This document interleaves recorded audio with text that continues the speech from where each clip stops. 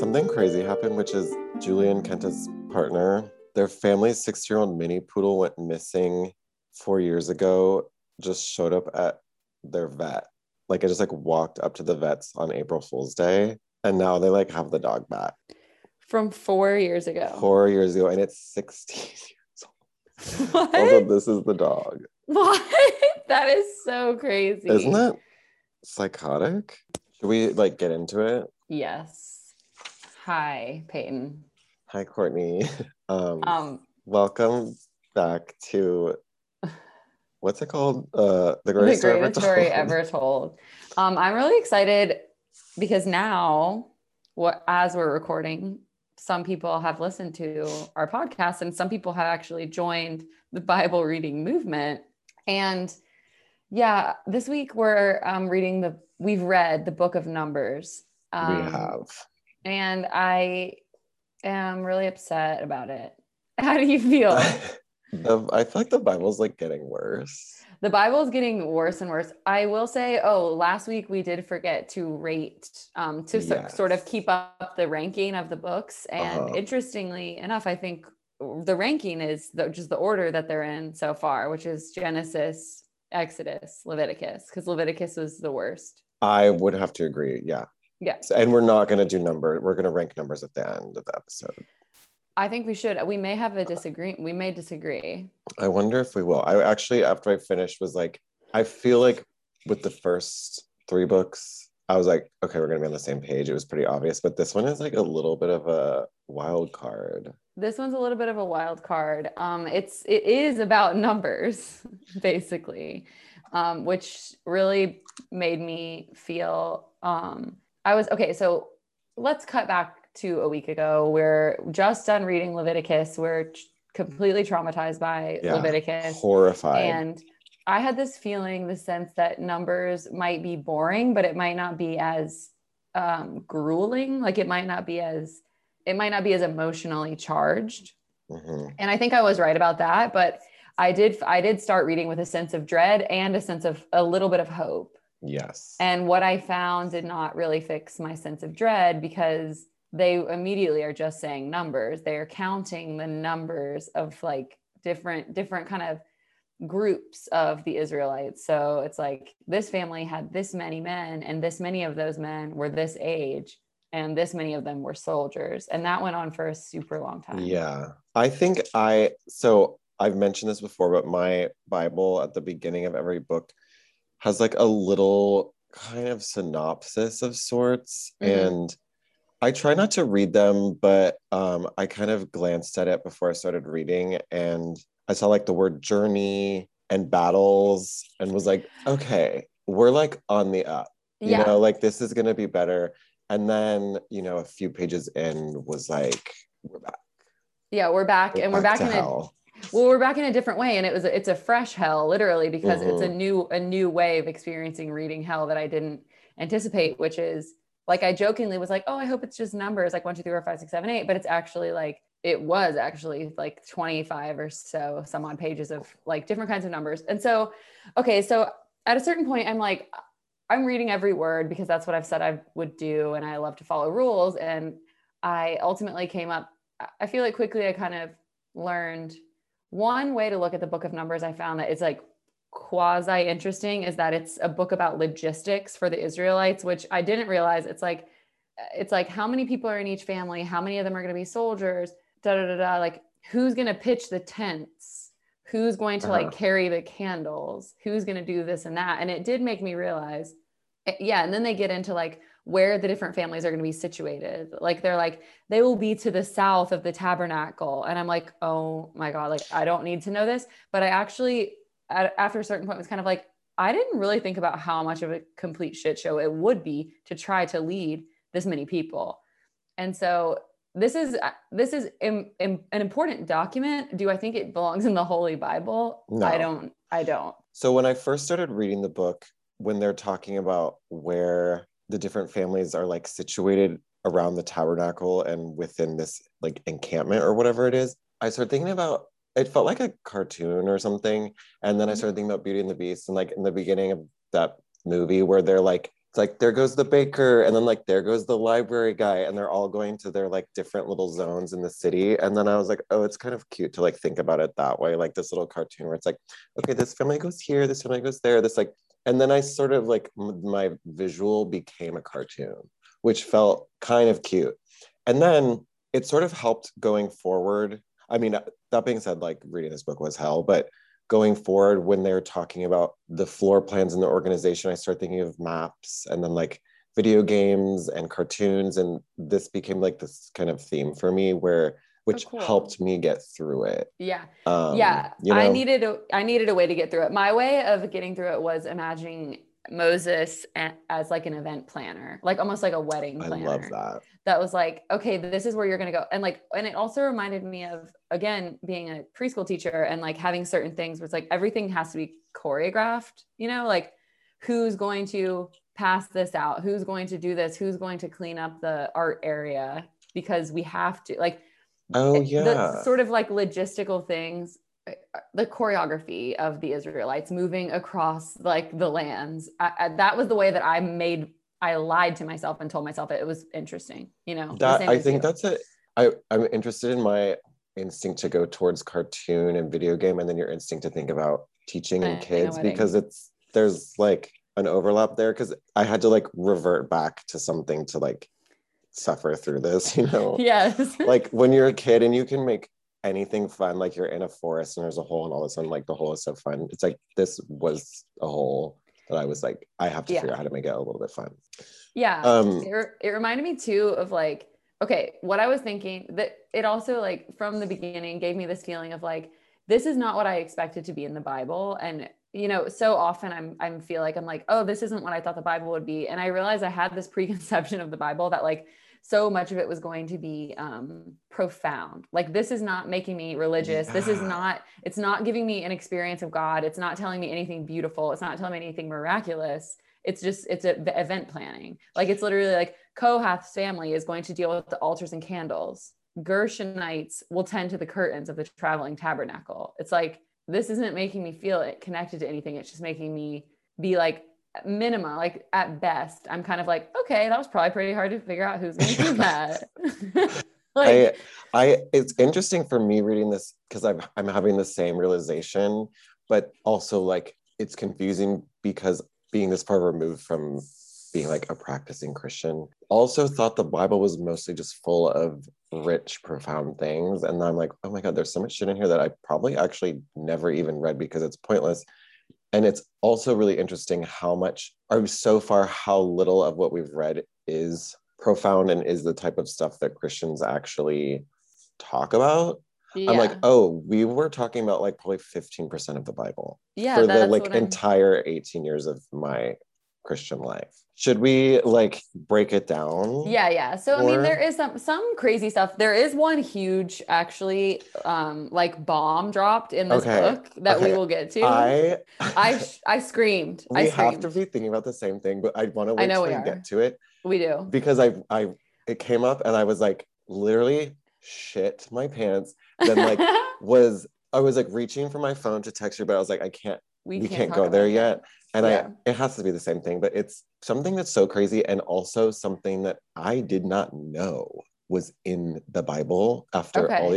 I'm realizing like I was a pretty bad Christian or something, but yeah. So will be that. Okay. Also, I'm starting to think it's two different things. Oh, but we'll find out. We'll find out. Yeah. Okay. For me, there was a moment that was like fucking crazy. Like I was like, this is anyway, we will get to either the same place or two different places. Okay. I kind of hope it's two, but me too. Well, okay. So, and then it also made me like start to feel like an idiot because I was expecting something more and it's literally called the Book of Numbers. You know, like I was like, well, shit, like it told me what it is. Like, I don't know why I think, but the Book of Numbers, something about that title sounds very like YA fantasy almost. It's like The Matrix. And so I kind of felt like, oh, this could potentially be like the most mystical because numbers, you know, and there's like numerology. I was kind of like, oh, maybe I'm going to get into some real cool shit. Yeah. It's just or like numbers with astrology and like all that shit too. The magic of numbers. It is definitely kind of mystical and magical, but this book is not. No, they're not going there where I wanted them to. Okay, yeah. So where do you want to So, I mean, the beginning of the book, we kind of already mentioned, like, they're Yeah. just telling us where everyone's sitting. It's Yeah. so boring. And how many books? I mean, they do that for, or how many chapters? They do that A for a ton. couple chapters. It also, while I was reading this, I was imagining us talking about it and was like, there's so much that we're just gonna like No, there's no skip way to over talk because about you it. can't talk about it. No. Like, I'm not gonna Um, list all these random people. yeah. The Um, first time I like kind of clicked in and took a note that was related to a chapter was honestly chapter, I think. Oh no, I'm wrong. I was gonna say I'm wrong. I was gonna say chapter 19, but it's not. This is from an earlier chapter. It's I didn't write the chapter, but it's verse 19 of something. But the first thing that like I was like, okay, this is what I'll grab onto. Oh well, before even that, they kicked the lepers out of the colony again. oh yeah, I mean, it's like They've been doing that. they I don't know why they keep definitely repeating hate it. lepers. And then they start doing this other weird thing with adulterous women only, where they give them a potion, which they call a bitter water. And if they get sick, they're adulterous. And if they don't get sick from it, they're innocent. And they call it a bitter Oh, water that that shit was causes, crazy. yeah, a bitter water that causes the curse, which that sounds a little bit like witchy. It's kind of cool sounding. Wait, and so yeah, so basically they're talking about the organization like of these people in this physical space. And then they kind of the book transitions into like more kind of rules about shit and like Yeah. it's like rules about adultery. And there's one in book or chapter 5, verse 14. It says it's talking about like, I mean, once again, as is probably gonna be the theme of the whole Bible, like whoever wrote this really hates women. But it says, "And the spirit of jealousy came upon him, and he be jealous of his wife, and she be defiled. Or if the spirit of jealousy come upon him, and he be jealous of his wife, and she be not defiled, then shall the man bring his wife unto the priest, and he shall bring her offering for her." Blah blah blah. Basically, my interpretation of this specific verse that I like highlighted was if a man is jealous of his wife, regardless if she did something or not to make him jealous, she is like at fault for him being jealous. Does Yeah. that make sense? What I just said? I think so. Yeah. It sounded like, yeah, there was a whole section that was kind of like that. There was all these different, they kept presenting like different scenarios as if the ending was going to be different. And the ending was always like, bring her to the priest because she's Yeah. done something Yeah. I wrong. mean, It's the like, answer is they'd be always like, well, bring if her to the priest. XYZ, yeah, if XYZ, then bring her to the priest. But if XYZ minus T, bring her to the priest, you know? And it's just like, we get it. You're taking her to the priest for whatever she does. Another one, yeah, it's like a lot of taking the priest. This one says, "Then the priest shall charge the woman with an oath of cursing." This is also about like women and their husbands. It's like still in the same kind of, it's still in the same chapter. And this oath of cursing, and the priest shall say unto the woman, "The Lord make thee a curse and an oath among thy people, when the Lord doth make thy thigh to rot and thy belly to swell." I saw that. I don't, That was crazy and so gross. And they kind of talked about the swelling belly and the rotting thigh for a bit. And yeah. I have to say too, like even reading this right now, like I don't really know what they're talking about. Yeah. This was the first book where a lot of it, I feel like I just couldn't understand what they were saying. Like I No, kind and of got a vague idea of rules, but there was a lot of stuff where I was like, I just really don't know what this means. mm-mm. And I can't make much sense of it. And so, I mean, I think that's valid. Like that's my experience of reading this part of the Bible. I've tried to figure it out. I mean, I'm being as serious as I can. Also, yeah, it's just like a lot of stuff that I didn't really understand. There was something called the Nazarite also, I which highlighted that too. I think is somebody who makes it was rules for the Nazarite. I think a Nazarite is someone who makes some sort of vow where you shave your head, you don't drink alcohol, and you come back with more really specific like offerings and Yeah. sacrifices, which like that sounds kind of cool. Like I think that if given the opportunity, I would love to take the vow of the Nazarite back then, just to break up the kind of boredom, you know, to kind of like I break it up. also highlighted Nazarite because Jesus is like Jesus of Nazareth. Oh, Nazareth. Nazareth. I I can't think remember. Nazareth. Nazareth. Anyways, and I was like, wait, is a Nazarite someone from Nazareth? Or like, I guess at this point it's a tribe, like the Yeah, Nazarite tribe. But then I was like, yeah, I wonder what the connection to Jesus, and Nazareth. we'll find out maybe, but We might. I hope that we do. I think, but I think maybe we we will. won't. Oh yeah, and then at a certain point too, it's like it just begins to feel like a spreadsheet document to me. This book, like Totally. it's like here's how many people are here. Here's who do, like we already get through a whole thing of numbers, and then like throughout. They're kind of like in other books where there'll be a section of genealogies. In this, I feel like there will be these sections of numbers, of counting, whether it's soldiers, children, old people in the different groups. That's like, it just feels like it has a similar role as like the genealogies, which for me is just like, okay, like remember when you learn about the cell in high school? Yes. And there's cytoplasm, which is like the vast expanse of just like plasma between the different parts of the cell. Yeah, That's do. what like the genealogies and like the numbers remind me of. It's like, okay, there's little nuggets of information in here, but this is the cytoplasm. I'm going to read it, but it's like, it's kind of holding the other stuff in place, you know? Yeah. But and it reminded me,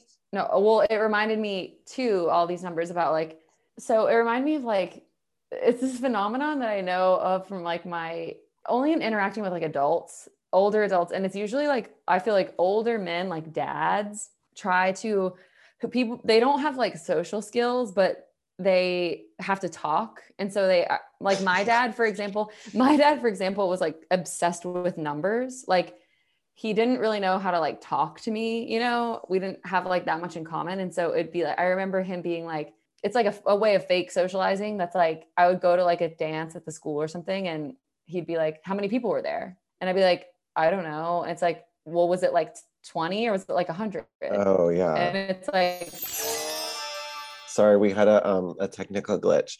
We're gonna backtrack. So your dad is obsessed with numbers and asks if you go to a dance, he'll ask how many people were there as a way to make conversation. Yeah, like if I've noticed this with other like older men who are trying to make innocent conversation with me. Like my aunt has a new boyfriend named Steve who does this, and he's like, he does it with it. My dad does it too. It's a way.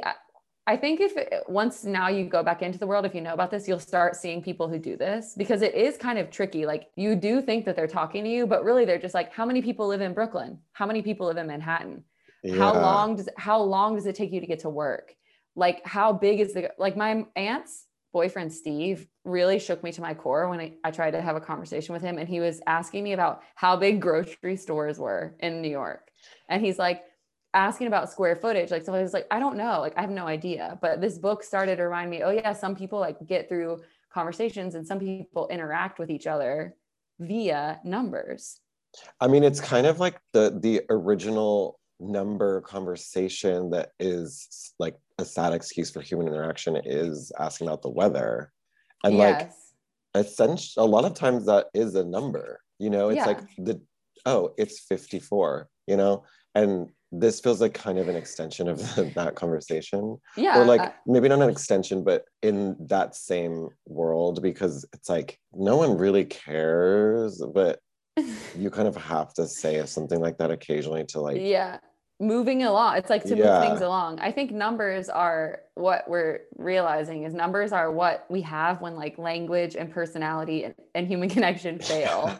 Like we have numbers and they help get us through to something else. Yeah, it's like they're kind of like pushing us along. Yeah, like, we need them, but they like and this are always bad. Is pushing us along. I mean, it feels like much less vital than literal numbers, but it's functioning in the same way. Yes, I did find something that okay. If again, this book felt copy and pasted. There were some things that started to pique my interest a little bit, I do have to admit. And part of me wonders if it was because it was so boring that just anything was gonna like, you know what I mean? I was in such a lull of being bored and trying to fight through it that these things seemed interesting. But I was thinking about the Levites. There are like a lot more rules about the Levites in here, and they're always getting shaven and cleaned, and they're making offerings to the Lord. And all of the Levites male Levites, I don't think women do anything. I don't know what the women do, but the male Levites between 25 and 50 tend the tabernacle. And I started to think about how I wanted to be a Levite. Like if I was there, I would have liked to be a Levite. Yeah. And it was because that I would rather be a Levite and because some people are just in charge of like carrying cords and some people are in charge of like being soldiers. And I felt like the Levites were really started to seem like cool and a little bit glamorous because they had shaved heads and they wore special uniforms. Like I think that they wore a lot of I'm like imagining like long blue cloths. And then I started to be like, that's kind of sick of me to like just want to be the special ones. You know what I mean? Like Wait, why is that sick Or of it's not you? sick. It's just like so predictable. Like it's like why Oh, couldn't like Courtney, well, why couldn't yeah. you be happy like carrying the cords or like breaking sure the chains aren't like tangled up or I whatever. no, I like I kind of felt similarly, and I wasn't as concerned with the specialness of the also I keep saying Levites. I don't know which if it's Levites Oh, or me Levites, but it either. doesn't matter. But I was like, okay, the Levites seem kind of like protected and Mm-hmm. like they're doing a lot of work, but they're getting paid apparently. Yeah. Um, and kind of seem like one of the most important groups in this society. I just liked the idea of being like protected because in Yeah. the Bible, as we know, everyone's just getting like killed left and right. Yeah. And it seems like the Levites are doing okay, Yeah. aside from like working hard. The Levites seem, yeah, they seem to be doing really well. Something else that was really cool. Yeah. And throughout all of this, it's just God talking to Moses and Aaron. Like it's God telling Moses and Aaron what rules to have, what to tell people. So like, I just wanted to mention that that's kind of the structure of it. It's like God starts telling Moses and Aaron something about something, and then they have a chapter about that. Something amazing that I did love about Numbers is that the Levites are going around the land trying to find a place to stop. So basically, it's the Israelites trying to find their promised land, the land that the Yes. Lord Yeah. promised them for being chosen. And they are following a cloud. It's like the Lord is taking the form of a little cloud, and Okay, they the cloud is ad- so sweet. adorable. If the cloud moves, they move, and if the cloud stays, they stay. And they're just always watching the cloud. And it felt to me like a little bit like Mario. It felt nice. And then I also was like, that sounds so nice. You just make no decisions. And I think that might be the appeal of being a child of God in that time, because it's like, I don't need to think, like, I just follow the cloud, baby. Like, I don't even, it's like if the cloud moves, I'm going to move. Yeah, it felt, I think this at this point is when I also started to think more about like video games because it felt like the cloud feels like a cursor or something, and like Uh the huh. people are like following the cursor. I mean, I don't really play video games or know anything about them, but it seems like sometimes there's like a little icon that represents a group or like the individual fighter or whatever. And I was like, oh, this is like, it's like in Sims where there's a little Sims. thing I was going to say, above I the think Sims, but it's like yeah. this little cloud that like follow around, and I imagine it being like so cute and like quiet. Yeah. Oh my God, the quiet little cloud that they follow, like the loudness of the people. And then if you just And then the look to the cloud, quiet cloud. Yeah. It's silently leading. Yeah, I'm And then so obsessed with the cloud. that, and then they also have their communication and logical system is cloud and trumpet based. So they do have two silver trumpets that somebody blows to communicate something. I did, They, yeah, I noted the trumpets and was like, that was felt like a little bit of a reprieve yeah, too, totally. where I I was was like, oh, like, this is cute. Like, two silver trumpets, like, yeah. yay, something for me to think about. Okay, and so then in Also, chapter, they oh, all of a sudden like princes keep being mentioned.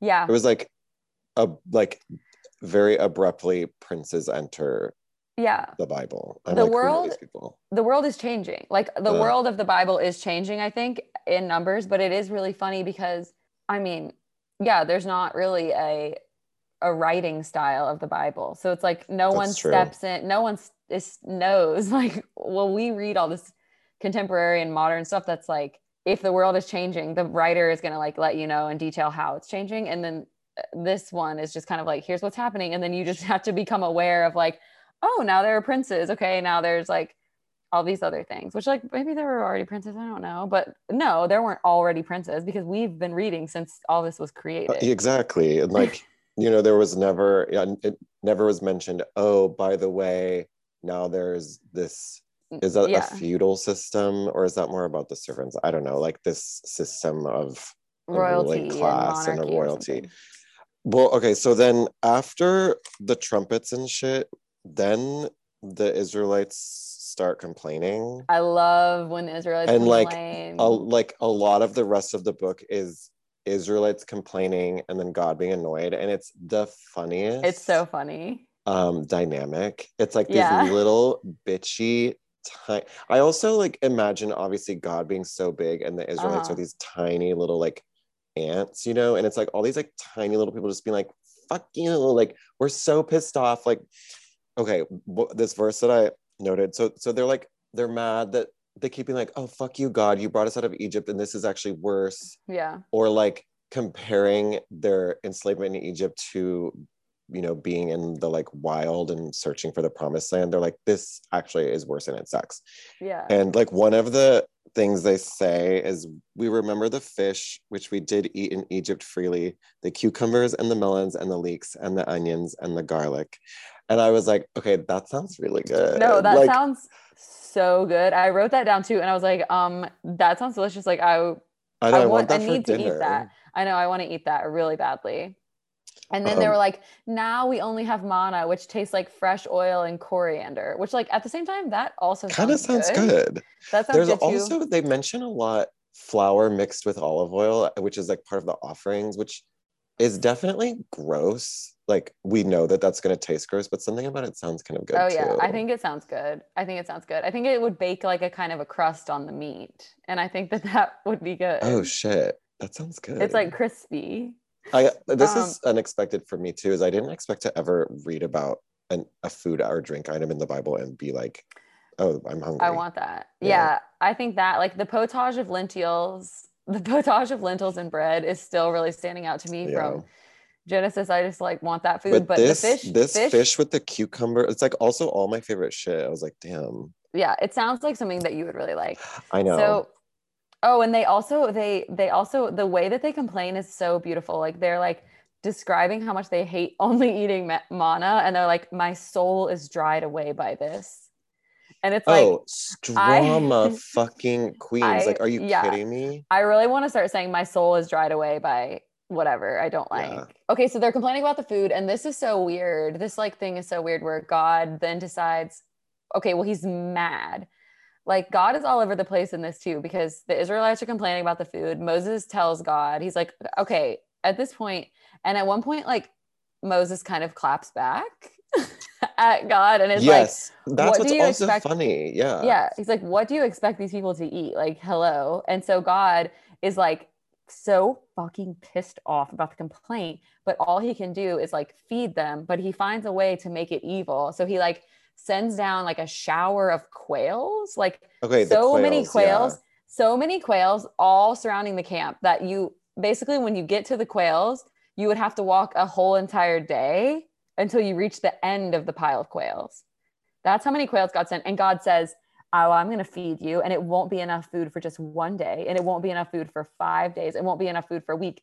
It'll be so much food that you will eat for a month. And you'll be eating so much that food will come out of your nostrils. And it's like, you're fucking sick. He's insane. Like, it's It's so also sick. then like, Food will come so out of your nostrils. Like, then so at first, they're eating the quail, but then wait, sorry, keep going. No, keep well, going. at first it seems like God is being nice. Like he's like, oh, and the food will be enough for you to have for this much, and then this much, and then this much, and then it'll come out of your nose, you It's greedy literally pigs. And it's like, what?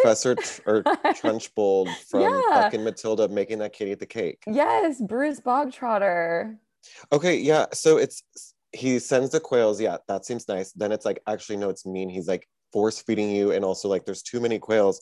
And then the people are just, he's still kind of like pissed at them. And then at the end of this chapter, he smites them with a fucking plague. Yeah, doesn't everyone who ate the quails get sick? I kind of think Yes. that they were poisoned quails. Yes. You don't want to have all these quails No. like rotting and Oh, hot. wait. Also, okay. I was imagining all these quails being alive. Were you imagining them all Oh, being dead? yeah. Yeah. Oh, okay. See, I'm imagining like quails on quails on quails, like walking around, which I don't know if you've ever seen a quail That's walk around. It is adorable. so goddamn cute. So I was like, Yeah. this seems kind of cute. I mean, aside from them like shitting and whatever, but No, if they were okay, now I'm alive, understanding why we're having such yeah. different responses to Yeah, the I thought it quails. was like horrific. Also, Just okay, for so at complaining. this point, I mean, this is like rooted in some messy shit, maybe, but Moses seems like, oh, God's wife, and the Israelites are Okay. the kids. And this is like some very Yeah. traditional, like 50s shit where God is the dad and he's like, oh, these fucking kids. And Yeah. Moses is the mom, and she's like, no, honey, like, you have to be a little nicer. But like, also, the kids are being little shit. So, like, Moses is like this kind of mediator, which Yeah. is reminding me of the dynamic between like a wife and husband and annoying children, which I guess that's like toxic. I don't It's know. not Whatever, your fault. but It comes from somewhere. It comes yeah. it comes from everything that we've ever watched or seen. But that's what it feels like. Yeah. I'm curious to hear what you have to say about Miriam. Okay. Yeah. So I think what happens in chapter 12 is Miriam is being like racist. Yeah, I mean, And my so, note says Miriam is racist, then gets leprosy. yeah, Miriam is racist because Moses's wife is Ethiopian, and Miriam like tries to complain about, and Miriam is Aaron's wife, Oh, and okay. Miriam tries to complain to God about that, and God is like, that's actually really fucked up, and then, which is cool, like God punishes Miriam for being Yeah, I did racist, think that was kind of and cool on God. Miriam turns white and her hair falls out.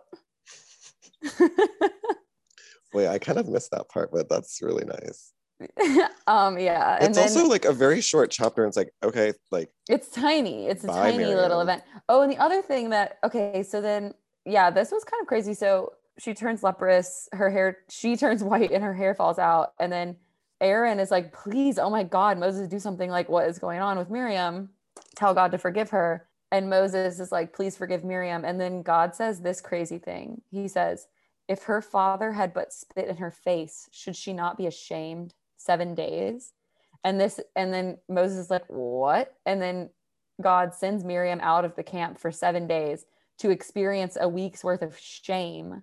And I was just like, I hate that God punishes people with shame so often, but at the same time, it's like the most sociopathic and almost like evil genius way to punish someone. Like it feels very cult leader. It feels very like Keith Raniere, like Totally. punishing somebody by being like, yeah, she's going to be forgiven, but she has to go spend 7 days experiencing shame. And then she will like know that. But is she experiencing shame because she is like expelled and everyone knows she's gone and then she has to come back and confront everyone? Or like what about it is so shameful that like the that being she sent did away? that she did something so wrong I think that she did something so wrong in God's eyes that she had to leave the camp would cause And her to like that in experience and of itself is shame. like Yeah. shameful. Yeah. Yeah. Okay. Okay. So then we have like tons more lists of tribes. Oh my God. Wait, okay, but yeah, tons of lists of tribes, and then all of a sudden there's giants Yeah. They go, okay. So in Canaan or something. yeah, they're looking for a place to stop. They're looking for a place to live. And they find giants in some places. And they're like, this isn't the right place for us because they're giants. And it's like, I would like to hear a little bit more about that, but of course they don't Yeah, give us any more. yeah, it's like so past. It's I mean it's more intense than the princes being kind of just casually introduced, but Yeah. similar where you're like, Like, wait, like can we like pause for a I want to second hear and about the giants. acknowledge that now there are giants? Yeah. Okay, they're roaming around. Yeah, they're giants, but they're like, this is not the right place for us. And chapter 17, there's a cute story but it's once again God trying to like get control over all these people who no longer, who like all they want to do is complain, which is they make every family write their name on a rod and take it to the tabernacle. And God is like, the family who is closest to me, like whatever, something will happen. And they leave the rods in the tabernacle. And then when they come back, the rod that had Aaron's family's name on it is growing flowers and almonds, which I think is sweet. But I don't really know why, like, Yeah, God did that. this was a section where I was like, excuse me, like Yeah, it's just like I don't get what you're. I get it. The image is cute, Aaron's rod with like flowers and almonds on it, but you're not really giving me much, God. I think that was a misstep on God's part. I don't get what he was doing. among these lists of rules, this is in chapter 15. It says, and while the children of Israel were in the wilderness, they found a man that gathered sticks upon the Sabbath day. And they that found him gathering sticks brought him to Moses in the congregation, and then they all stoned him to death. I know. And stoning to death is huge in the Bible. This is the first it's come up. But it's like, okay, this little guy was picking up sticks, and they were like, sorry, dude, it's Sunday. Like, You we're can't gonna throw fucking do rocks at that you until you today. die. Yeah, this book is full. It's so all over the place. It's so crazy. It really it's is like, all over the place. It feels very there's like, a lot of punishments. yes. But like, yeah, this poor little guy, like he's like gathering sticks. It's like if he's gathering sticks, like let him gather fucking sticks. Like he's not doing like serious work. I know. Like, I also, it's not like he like had sex on the Sabbath or like was no. drinking wine. It's like, I mean, I don't know like why he needed these sticks. I imagine for like a fire, but give him a break. I Like, feel like, how do you know he wasn't just playing? Like, I feel like he might have just been having a well, laugh. because also, yeah, I mean, I was imagining tiny sticks initially and was like, what is he doing? And then I was like, oh, they probably mean sticks like little logs to To burn. build something or But whatever. then I still had an image of him in my head with like tiny sticks, Yeah. making a little like house for an ant or something. Oh, yeah, I mean, And then they kill again, him. yeah, it reminds me of kids like collecting a bunch of little sticks and being like, I'm Yeah. gonna put all these sticks in my pocket to give to my mom when she comes to pick me up. It's like, that's I sweet. okay, so I have a note that's for chapter 16 that says God slash Moses are dictators and fascists. Okay. And I don't remember specifically why. I don't know if you. Wait, no, but actually, I I think have it's some because notes. there's just a zero tolerance policy. Yeah. They are like holding all of the power, and then the Israelites get like pissed off, and then God And opens up the earth and swallows them. yeah, yeah. So then, like, And I'm like, soon, that's scary. yeah, soon the Lord kills a bunch of people with the plague from, I think, poisoned quails. And then some people get killed just being swallowed up by a hole in the ground. And these are just people who like lost faith, like something as vague as that, or they talk shit on Aaron and Moses. So God is still really protecting Aaron and Moses. So yeah. So then another thing, like then the Israelites have no water again. God releases water from a stone, but again, it's like mean and vindictive and The punishes the people. Okay, so the stone thing is really interesting And we're because it's getting, such a huge story in the Christian community. Like when oh, Moses releases water from the stone, like that was huge for me and my huh. my community. And then reading this, I'm like, okay, that was real quick and almost missed it. Almost missed it. I had to go back and check again because of the next thing that happened, which to me is the bomb drop, is the bomb drop of this chapter. Is this your same one? Wait, okay, what Okay, chapter the we thing in? happens. It's 20, like at the end of 20. Literally, you guys, Wait, we have different the Israel. bombs. I'm so excited. Okay, Okay. so for me, this really, I screamed. The Israelites have no water. God releases water from a stone, and then for some reason, which I truly and simply do not understand, Aaron is killed. Oh, okay. I have a different Aaron, bomb, but like that really shook out of me. absolutely nowhere. He gave And people it's because he gave people water. I don't understand at all what his transgression was. And he was like kicked and out of God the promised land and then dies. killed, killed, Yeah. killed him, killed him. Aaron, after It all that, it's after some everything like Game of Aaron, Thrones shit where they're like killing the main characters off. after I don't even Aaron know if you who watched that. Aaron has done I did not. Aaron has done everything, but I mean I get the main Yeah. idea. Aaron has done everything for God at this point. Like Aaron has Also, Aaron was kind of less of a piece of shit than Moses.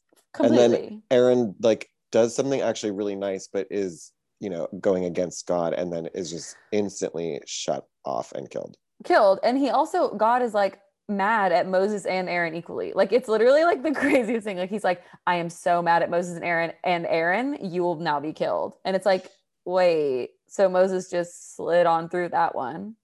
So then they move on immediately from Aaron getting killed. Oh, No one sheds. no one Oh gives no, a they do. shit. No, they do. They mourn for like 30 days or something, but like Oh. still, it's like, I don't know. Like I feel Okay, like and it's Eleazar, that's yeah. Aaron's son, right? Oh, I didn't know that. I think Eleazar is Aaron's son, and like, doesn't is Eleazar becoming kind of the new Aaron? I think so. The new Anyways, Aaron. Imagine being the new Aaron. Okay. So the next thing that happens, they like Aaron's dead. There's a new Aaron in town, and the mhm. Canaanites, and then they reach the Canaanites. The Canaanites are destroyed by the Lord. Like they By fight against the Canaanites. serpents. Yeah, they fight against the Canaanites. And oh, and the Israelites complain again, which I love. They complain about the unleavened bread, and they're like, our soul loatheth this light bread. Like I love how they're just like, our soul hates this Yeah, I bread mean that you're that's a making us eat. really like powerful way to express your distaste for something is bring up Especially your literal food. soul not liking it Yeah. Okay. So they hate the bread, and in return for them complaining about the food, the Lord sends fiery serpents. to eat And them or kill them or to whatever. yeah, to the fiery serpents bite the Israelites. It's like it's so crazy. I don't know if they kill them because then Moses is like, "Hey, man." I don't think that what you did is okay. And God fixes the problem of the fiery serpents not by eliminating the serpents. He fixes the problem by giving Moses a brass serpent, which is supposed to be This was toasted. so weird. Yeah, God gives Moses a brass serpent that is supposed to be the antidote. So you're just, if you get bit by one of the fiery serpents as an Israelite, you're supposed to run to the tabernacle and look at the brass serpent and it will heal you. And I just feel like that is like, what kind of games are we playing again? It feels very almost like Mousetrap. Like, did you ever play that game Mousetrap? It feels like it's like there's way too much going on here that doesn't like. Wait, is that a board game? Mousetrap was a board game that had all these like kind of weird accoutrement that you would have to like build. Oh my God. Yeah, it's fucking Mousetrap. To catch the mouse. And it's like you could have just done something easier. Like, this is weird. And it or just gotten rid of the snakes. Like, yeah. Just like delete them. You're God. You're God. You can do it. What? Okay, wait, hold on. Okay, then we're at I think the Princes of Moab, who it's like a group of princes that have gotten together that want to go against the Israelites. Even though they know that God is on their side, like it's a group of princes who are like, no, we don't want the Israelites to take any of our land. But as they've been moving through the land, God has been helping them defeat like anyone who's trying to stop them. Yeah. So they have a reputation now. It's like God's on their side. But anyway, the princes of Moab have decided like, no way, this is not happening. So they kind of have a coalition. And then this is the thing with Balaam and the ass. Okay. Yeah. First of all, I started to get confused with them moving through the land and kind of like overcoming these other groups. Yeah. Because there was just so many like names of groups. And sometimes I was like, wait, is this like a tribe of the Israelites or is this a new thing? And like, basically, yeah, God is like, as they travel along, empowering them to like kill these groups and just like take over the land, which feels like disgusting and scary. But yeah, but then Balaam and the ass. So like, Balaam is one of these princes. I know, it's so insane. It's like, okay, so Balaam is one of these princes, and Balak is another one of the princes. And Balak is like, Balaam, I want you to curse the Israelites. And Balaam is kind of like, okay.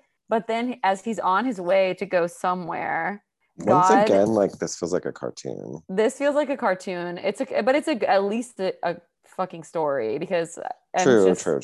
So okay, Balaam is like trying to ride his ass through this like pass in the mountains. As how I imagine it, and God sends the angel of the Lord to stand in the way, and the ass can see the angel, but Balaam can't see the angel. And so the horse is spooked. Oh, okay. That's where I was a little confused because I was like, or the ass is spooked. And he's like whipping her to try to get her to go, but she won't. And it happens 3 times that the ass, oh my God. I know, what's wrong with you? I don't know. And the ass crushes Balaam's foot against the wall of this mountain, trying to avoid the angel. And Balaam is like beating this poor little ass. And then in chapter 22, verse 28, the Lord opened the ass's mouth and had her ask Balaam, what have I done? No. Like the Lord did open the ass's mouth. And she asked, what have I done to thee that thou hast smitten me these 3 times? And then, of course, my favorite thing people do in the Bible, Balaam fell flat on his face. Oh, yeah. When he saw the angel, because then the angel made itself visible. And then Balaam, of course, blesses Israel instead of curses them, and it makes the other princes really mad. So, okay, I was excited to talk about Balak and Balaam because this part especially is I love with the ass, but like was getting kind of confused. And I was gonna look up like a synopsis, and I was like, you know what? No, save it. Courtney will fill in the blanks. Yes, we'll like go on this discovery together, or whatever.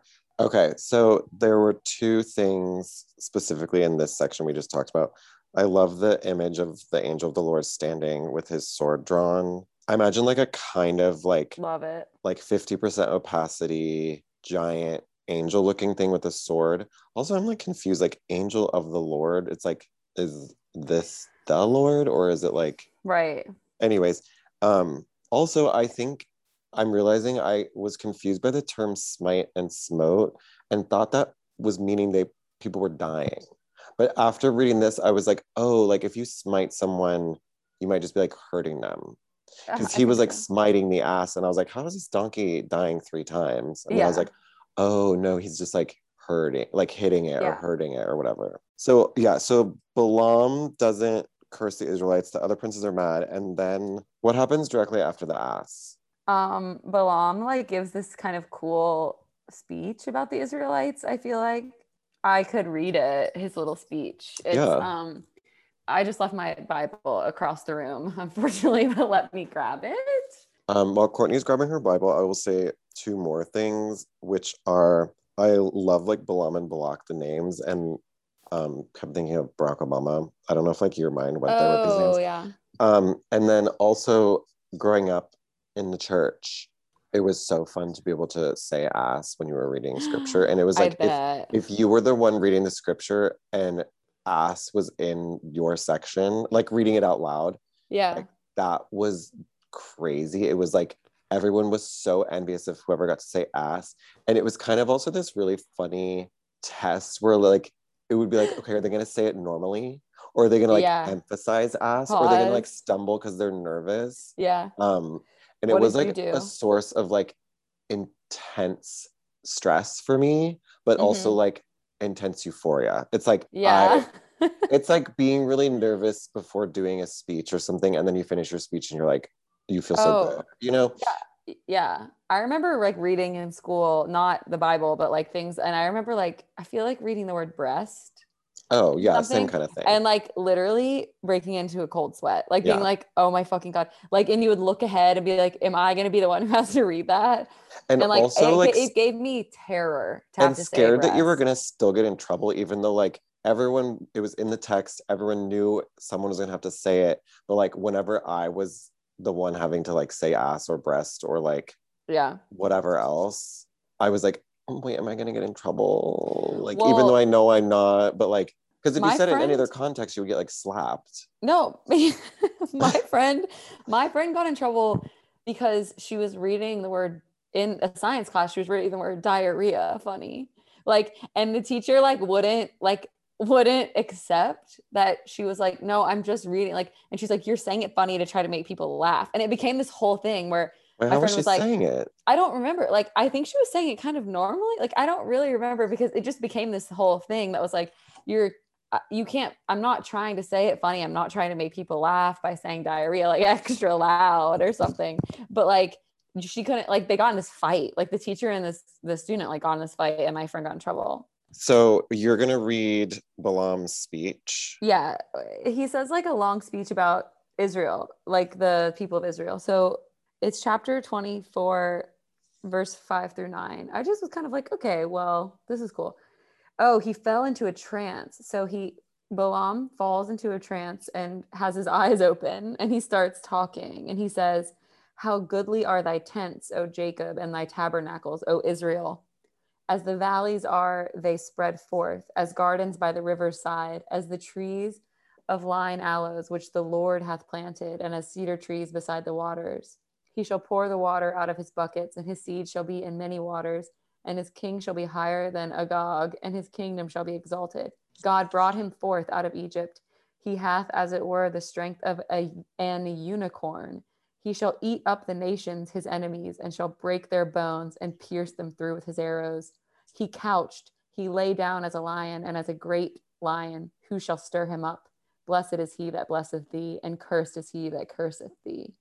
I mean that's gorgeous, but this is my big bomb is Uh-huh. the fucking unicorn. Oh, okay. Damn it. I blew up your bomb. Yeah, unicorn. No, no, no, no, I no, mean, that no. was This is a huge. perfect transition. All of a sudden, the strength of an unicorn, which is also like, what is that about? Um, to me, one of so far the craziest thing I've seen There's unicorns in in the the Bible. Bible. Yeah. Like this sent me down this whole spiral of okay, were unicorns real? If it's not a unicorn, I mean, I'm whatever they're referencing in this text, I'm sure is like not a unicorn as we understand them to be Yeah. or look. But now I'm wondering, what are they fucking talking about? Like, Yeah. what were they calling a unicorn? Maybe they just had What the animal I was it? maybe they also just had like we do, like Oh, like the of myth of the it. idea of a unicorn, but also like, do you think that unicorns ever existed? Not really. I don't either. I do not think Um, that unicorns ever no, not existed. at all. Like, I think, I think it's no offense to stupid. anyone that does, but like, They It's just, didn't. it's just stupid. Like that doesn't make any sense. Like we'd have bones. Or like, it's not that it doesn't make sense. It's just like, to me, it's just pointless to believe that. Like, It's I also don't, like boring. Like what? yeah, exactly. It's like, so that is a huge bomb, the So yeah, unicorns. that was my big bomb drop because I didn't know that a unicorn was mentioned in the Bible until I read that. And it kind of really threw me. Yeah. Anyways, moving on. So he gives this speech. We're in chapter He's in a, 24 still. yeah, he's in a trance. And honestly, like, I don't know, like that doesn't really resolve that much. It's kind of like No. Balak is like, curse them, and Balaam is like, I will not. And then like And then they they just move kind the of move fuck on. on. They move on. And then so then two of the tribes of Israel are like, ooh, this land is perfect for us. We raise cattle, like this land is perfect for us. Can we stay here? And God is like, no, you have to keep coming with us to find a better place. But then they strike a deal. And so you kind of realize, okay, they're going to settle down soon because they found this land. They're like, you can stay in this mountain pass if you come with us and help fight us, like to help settle the territory or whatever. And so they work that out. They make armies to fight for the land that they want. And then they start another series of numbers.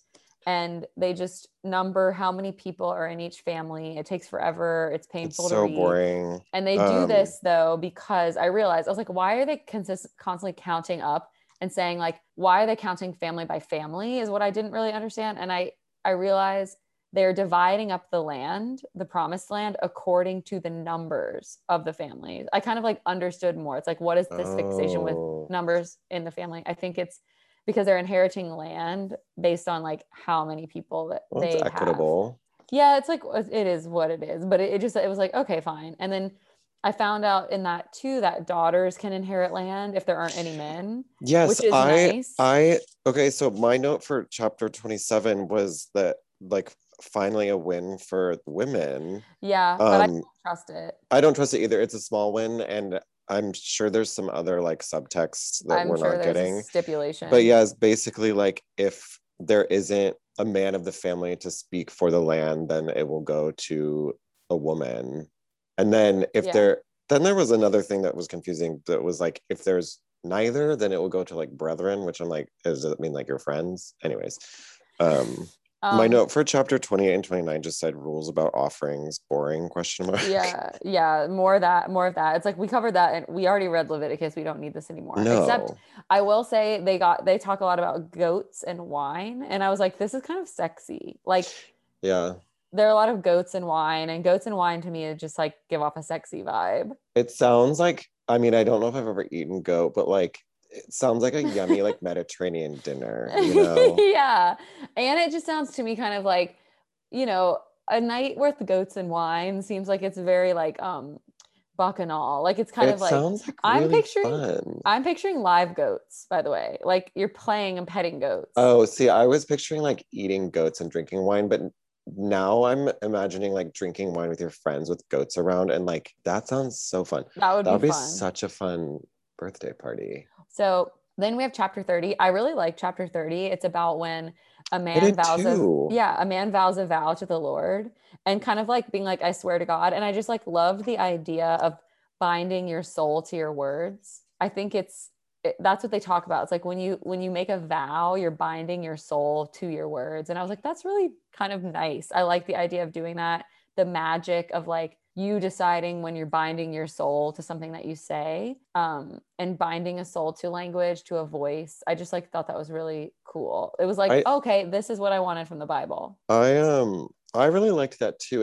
It felt like that version of something spiritual. I was like, I kind of fuck with that. Mm-hmm. Like thinking about your word and your soul, like connecting in that way, and like the bind. It also was the idea of like staying true to your word and keeping your word. It was so big in my experience growing up in the Christian religion. I don't know. Okay, so actually, I guess I'm trying to form a question.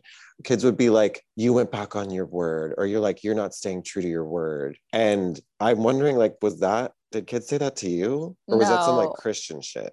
I mean, probably they might have tried it, but like, I was just thinking as you were saying that, I was like, oh, I gave the word absolutely no value as a child. Like I would lie constantly. And like my sister and I would lie nonstop. And I was remembering the other day how my sister, I was talking to you about this, how she would tell me she might be Jesus. Like a Oh yeah. Christian child would never do that. No. Like a Christian child would absolutely never do that. And my sister would be like, you have to be nice to me because I might be Jesus. It's like we were like absolute heathens. We lied all the time. And so like I think the idea of binding my soul to my word is something that is only attractive to me in adulthood, because Yeah. like I I've mean, grown to see that that is a nice it thing. was like anxiety inducing though to feel like you were going against your word, or I Yeah. think I was really like caught up on lying big time because of the implications it had in like the context of Christianity. Yeah. And I was like, oh my God, going against your word is one of the worst things you could do.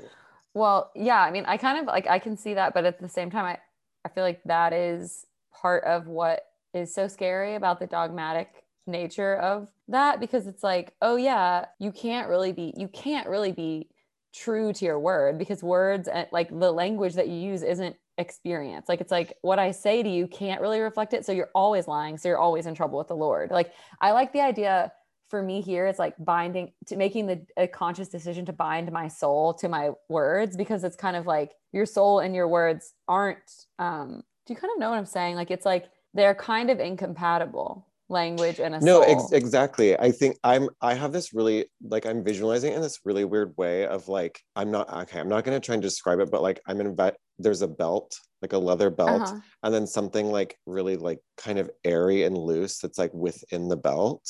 Yeah. And like that the belt is like the words maybe, and like Uh-huh. the fact that it's about is it being bound to the soul, and the soul is like kind of sort of amorphous whatever. Yeah. I like that. Yeah, and like I think that that's the visual that's been running through my head. And it's also kind of like a challenge. It's like, can you bind your words to your Yeah. soul? Can you bind your words to your soul? I Try. don't Can know. you? But going back to like the dogmatic nature of this shit and like how I was raised, I think it's like a double-edged sword in that it's cool that I was so aware of Yeah. like being honest and like not saying something I couldn't stand by or whatever, but it also seems like a really scary way to control someone's like creative freedom or something. Like, Well, can you be yeah. creative if you can't like lie a little bit, or you know? I think it's probably really hard to maintain a sense of like there's truth and there's not truth as you're like growing up in a world that's ultimately really complicated and complex, and it would be really hard not to feel like you were messing up all the time. Yeah. I mean, I think it was and probably continues to be very stunting Yeah. to do that. But there's Anyways, probably cool I stuff I about it like really too. liked that section though. Me too. Also this chapter is the first mention of divorce. I wish I wrote the verse where they talk about divorce, but it's making divorce Oh, not sound like that big of a deal. yeah, like they started to have cities of judgment and cities of refuge later, where it's like kind of like courts, like where Yeah. people would go to decide things. But something before that that I really okay, there were a couple of things that I lived, which was the chapter 31 verse 23 was and in chapter 31 the Israelites go to war with the Midianites. I think that they're burning down their cities and taking the women and children captive. Moses is like evil. He's instructing them to kill everyone but the girl children, and then you're supposed to Okay, clean. that Yeah, shit was a because they're really dark spot in Numbers. Is he's telling them to kill everyone except basically virgin virgins, women. It's virgin like women. kill the men, the women who fuck, and little boys, Yeah. but like So virginal keep the girls virgin and women women so we can. can like It's have them. It's disgusting. like, Yeah, okay, great. it's like, Love wow, that you for you. really flipped a fucking switch. Yeah. Okay. So then I love this little thing. It's chapter 31, verse 23. There's this like cute little rhyming at the end of it that I just like am in love with, which is both of the persons and of the beeves and of the asses and of the sheep. Wait, And what like verse are you on? it's I think it's 31:23. That's what I have written down. But all I know is it's just like a little thing I like, but it's both of the persons and of the beeves and of the asses and of the sheep. And it took me a minute to realize beeves are beef, are cows. Oh my Isn't God. that adorable? The That is beeves. so fucking cute. Yeah. I just kind of glossed over and was like, maybe they mean beavers, but like whatever, probably not. Um, No, wait, beeves. plural beef is beeves. That's Beeves. so It's cute. so cute. And there's also like a rule that just kind of made something click in my mind where it's like if somebody touches or kills, like if somebody touches a dead body, they have to stay outside the camp for a week. But I feel like because that was a rule that must have been happening like a lot. Like there are just dead bodies around everywhere, I feel like. So between the people that the Israelites are killing, the other like people who have the land, the Midianites, and the other like random people before the Midianites, and then between that, like I'm sure there's still lepers, and the people that God is just like striking dead because they collect sticks on the Sabbath or whatever. Like yes, dead bodies everywhere. Dead bodies everywhere. They talk about fucking stinky. Yeah. Okay. Okay. And then in chapter 33, verse 55 and 56, this gave me chills. God is being so goddamn evil. It gave me physical chills. And basically he's saying you have to drive all the people out of the land. Like you need to get them out of here. And if you don't, this is what he says. But if ye will not drive out the inhabitants of the land before you, then it shall come to pass that those which ye let remain of them shall be pricks in your eyes and thorns in your sides, and shall vex you in the land wherein ye dwell. Moreover, it shall come to pass that I shall do unto you as I thought to do unto them. I noted that same verse. It's literally like dark, terrifying. It's like, and beyond that, everything I was going to do to them, I'm going to do it to you if you don't do this. It's like you are the worst. Like this, that like to me was scary man.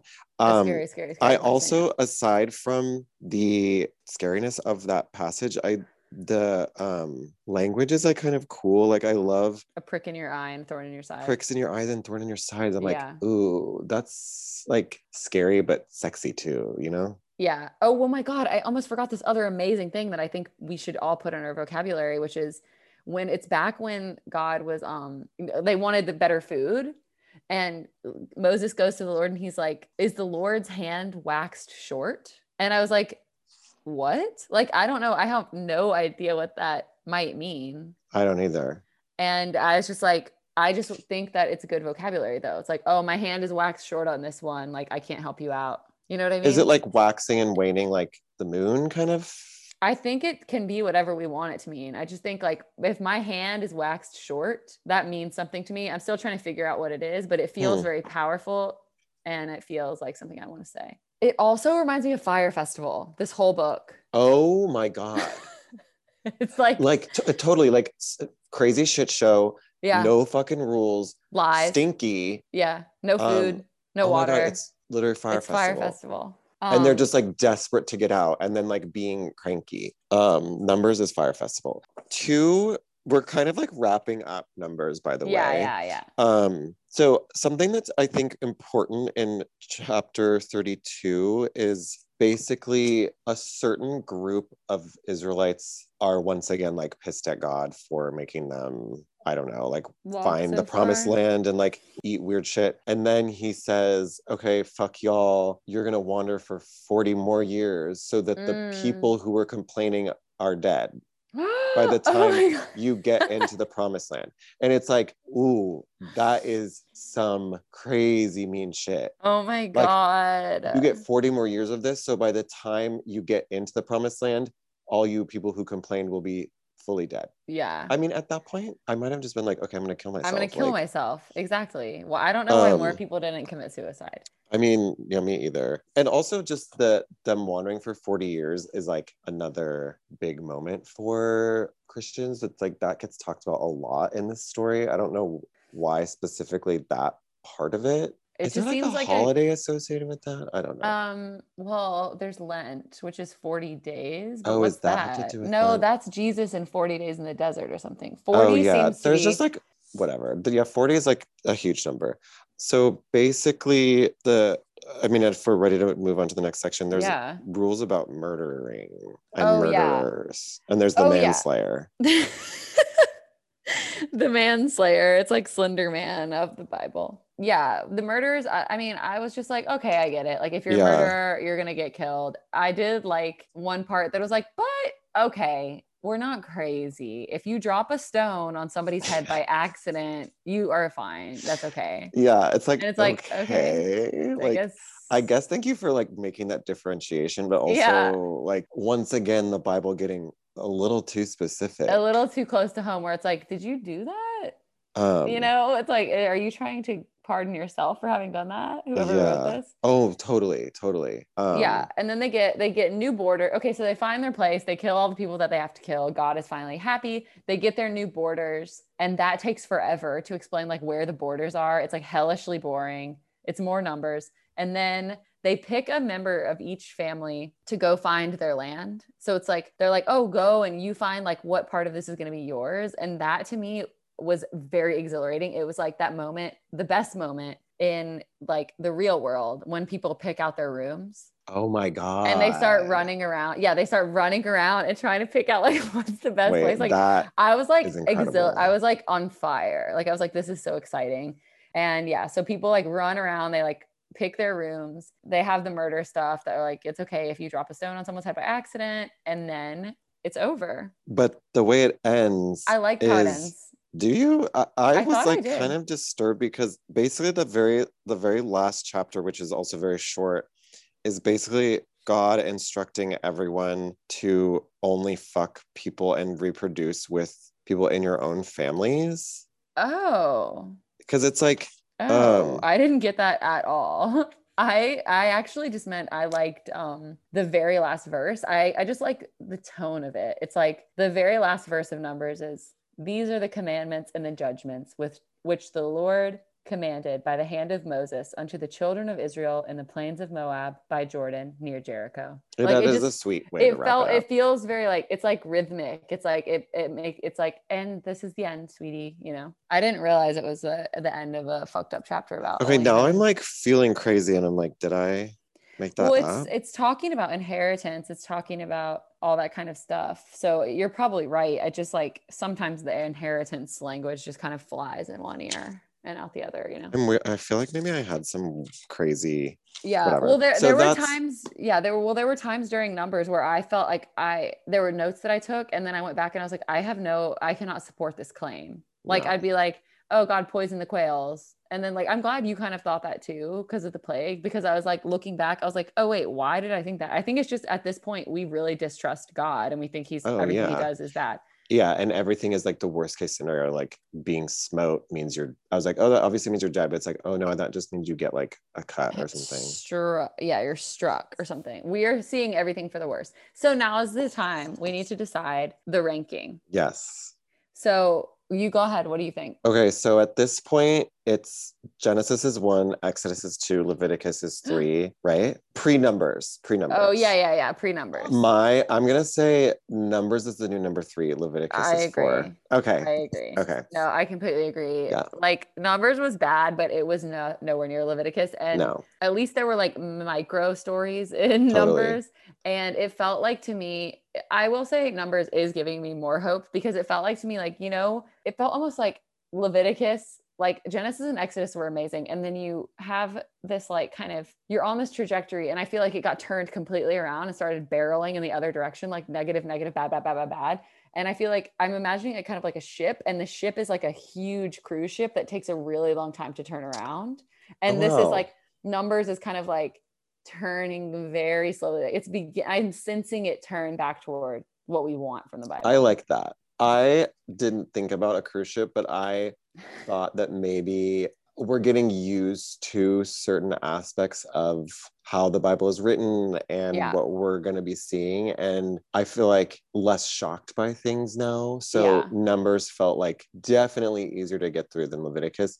And like just generally like organized better, Yeah. a little more Leviticus interesting. is an abomination. Yeah. And we're getting further from it anyway. And next week, very exciting. A word I have long been obsessed with. Maybe one of the very reasons that I wanted to read the Bible in the first place, Deuteronomy. Yeah. That's a Like, good I remember hearing that word word. when I was a kid. I actually remember like older Christian boys that like went to my middle school who they were in like the band at the church, and they were like the coolest. Like people thought they were so cool. And like looking back, it's like, no, like those people weren't cool. Like, but in my mind, I was like, oh my God, like I remember one of his name was Eric. And I remember Solid name. them, and I remember one of them saying like Deuteronomy. And I was like, because I was like, I don't know that word. And they said it was such like authority. Like it was so casual. They were like, yeah, well, in Deuteronomy, did it. And I was like, and what? Yeah, Like, it's kind of intoxicating. Like yeah. So let's see how it is. It's kind of like hearing someone speak French or something. We're like, oh my Yeah. God, wow. Yeah, totally. It's like, oh, did you hear that boy? All right. Well, thank you everyone for tuning back in. And I hope that this wasn't boring. I just hate the Book of Numbers, but I love you, it's Payton. okay. I love you too. And I imagine that we will hate stuff even more going forward. So Me too. I'm just trying to prepare myself for that. I feel like now we've read like a 10th of the Bible. That's pretty cool. I know. I agree. All right. Well, I love you. Have I fun love in Deuteronomy. you. Thanks. See you next week. Bye. Bye.